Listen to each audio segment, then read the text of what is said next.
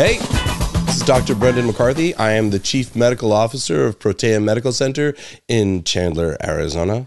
Thank you so much for tuning into my podcast. Welcome. I start every podcast the same way. I want you to know that I spend a lot of time preparing for these because these matter to me. I love doing these podcasts. It gives me a chance to circle back and to devote more time researching the things that I do in my practice every day. And when I do that, whenever I research what I do, I always look for the best sources of research. I always look for things to help drive me to learn more and to become better at what I do. It's always important for me to challenge myself with new information. And so whenever I do these podcasts, I want you to know that I keep a list of my sources that'll be in the description section at the bottom of the video. Some of you will never look at it. I know that, but some of you, that's what you're all into. And that's great. So it's here for you if you want to look at it. If not, it's just there at the bottom. But yeah, today's subject is important to me. There's a lot of important subjects. This is just one of the big ones. And the producer and I were having a lot of talks about this over the months. And I've been preparing for it. I can't just do one episode on this. So there's will be a bunch of episodes over the next few months. Not every episode. It won't be like 5 in a row, but they'll just be every other episode, every few episodes, I'll jump into it again. But it's very specific to serotonin. Serotonin is such a fascinating neurotransmitter, and it has so much weight put upon it for what it does and what it doesn't do. And I remember when it first became so popular with SSRIs came out, like Prozac, and it was a big deal, and it should be.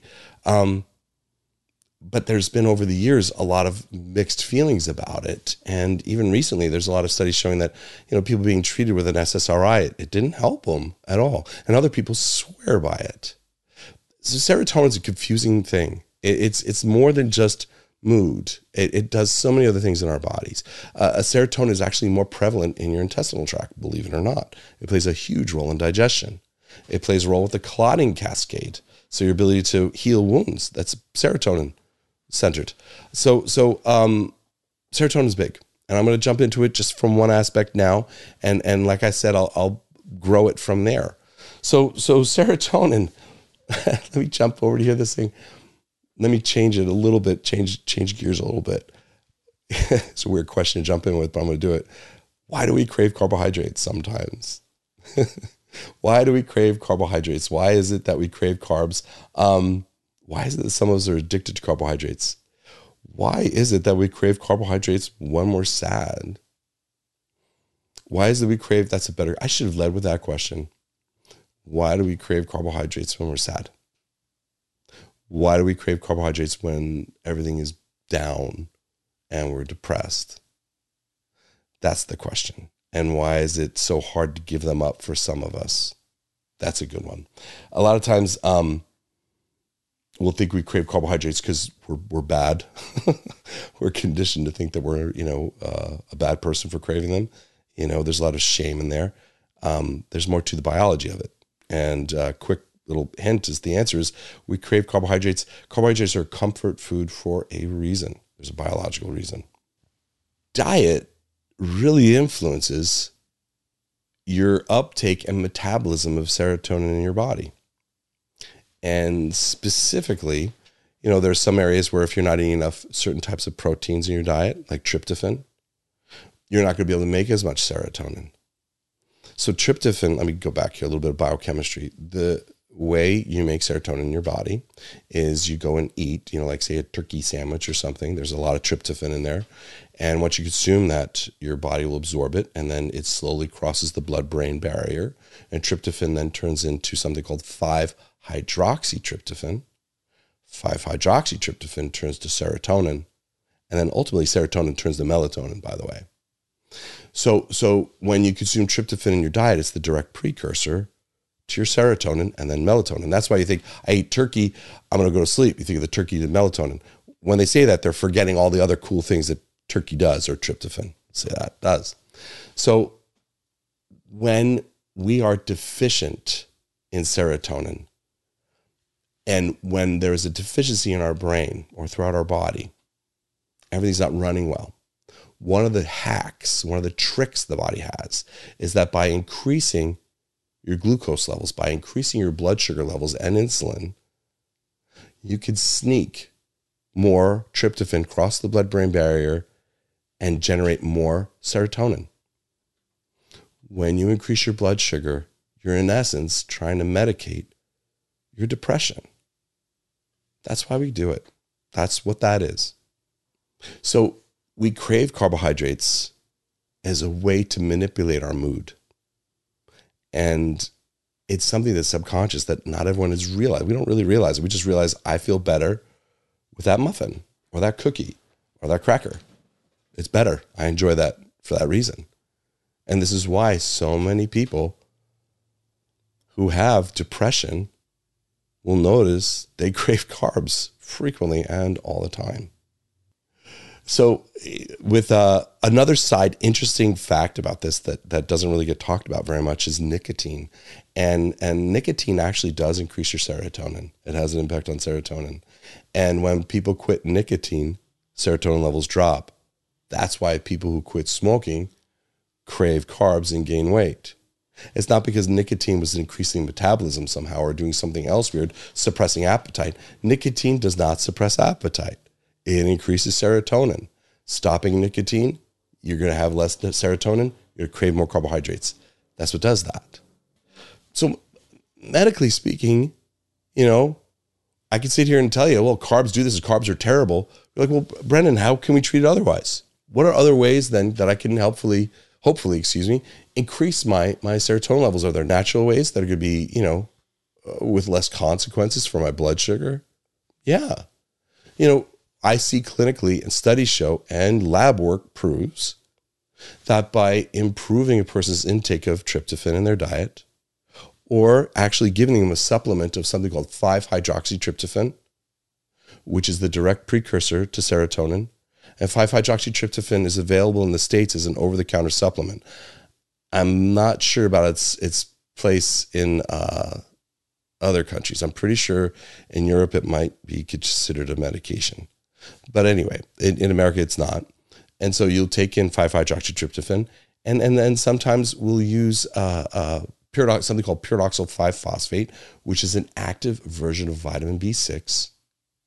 And we use 5-HTP, 5-hydroxytryptophan, the precursor to serotonin, with the active version of vitamin B6 called pyridoxal 5-phosphate together.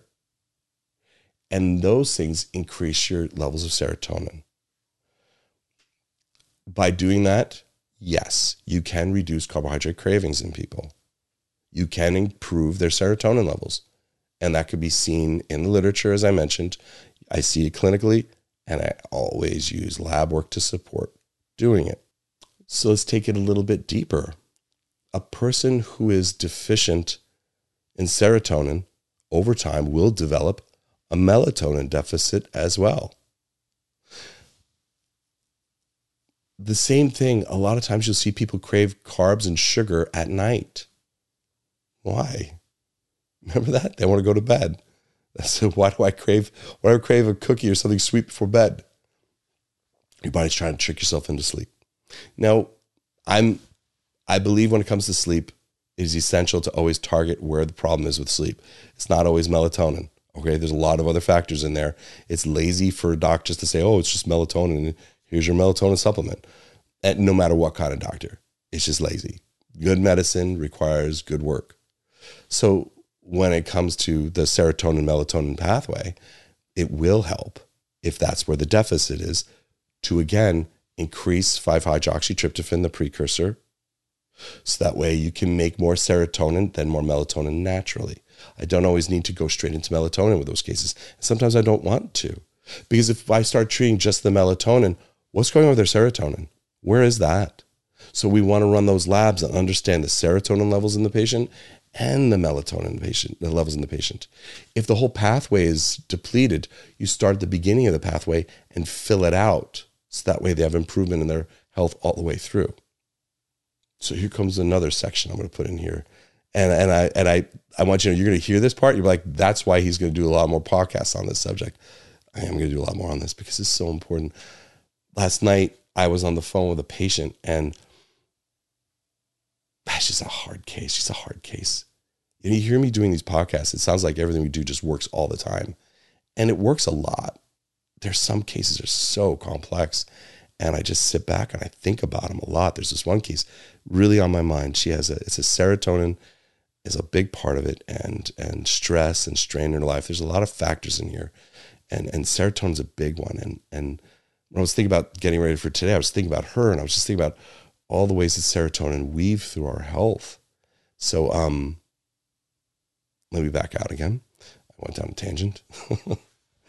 What is the biological reason for us to be having low serotonin? There's going to be psychological reasons, because, where mood is distressed from hyper stress and, running around, and depression can come from lifestyle and from life experiences. We can deplete serotonin through life experience, and trauma can do that too. But what other biological pathologies that we want to screen for with low serotonin?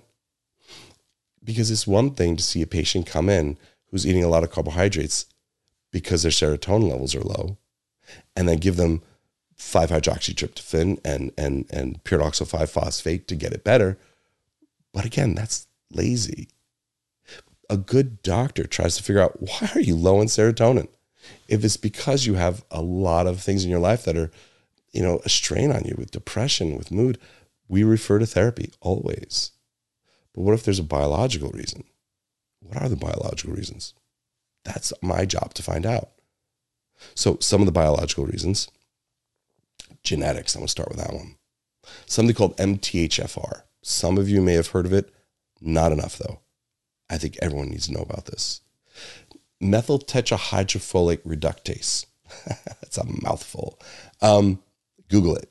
MTHFR. Google it. What that means, bear with me. When you eat food and it has folic acid in it, you need folic acid as a human being. It's important. When you consume folic acid, it gets into your body, but it's not active. It's not active yet. You had to add something onto it called the methyl group to make it active. And that's where you have to have that MTHFR. MTHFR helps your body make active folic acid in your body. Okay? So that's what activates it in your metabolism. If you have a genetic deficit with MTHFR, you don't always activate your folate. Some people have both genes broken, and so they really don't methylate very well at all. Some people only have one gene off. They methylate okay. When you don't methylate, you're not going to make as much serotonin. That leads to a lot of people having a ton of other symptoms as well. It's not just depression, as I'm mentioning now, but that is a common cause of low serotonin, is that MTHFR aspect. And treating MTHFR just means giving them an active version of folic acid as a supplement. And if you just right now pause this video or podcast and look up MTHFR in the treatment of depression, you will see just a slew of research supporting this. And what am I mentioning? What am I pushing right now? I'm not pushing anything really, but what am I advocating for? A genetic test, MTHFR? If your insurance covers it, great. If not, I think it's $80 what we charge for that genetic test in our lab. But there's a lot of other companies that do genetic testing. It could be even cheaper. But that's me using like LabCorp. I think it's $84 at LabCorp, right? And if you're low in it, what am I then advocating for? Methylfolate as a supplement. That's not hard to take. It's easy. You just take the right amount. So one common cause of serotonin deficiency, MTHFR genetics. Great thing to figure out, great thing to treat. Another one is going to be those patients whose diets are just funky, and I'm going to get into that in the next podcast, I think, talking about diet. Some of us don't eat protein very well, and we're very picky about the type of proteins we consume. We're picky about our foods, and I see it, not often, but I see it enough where people have tryptophan deficiencies in their diet.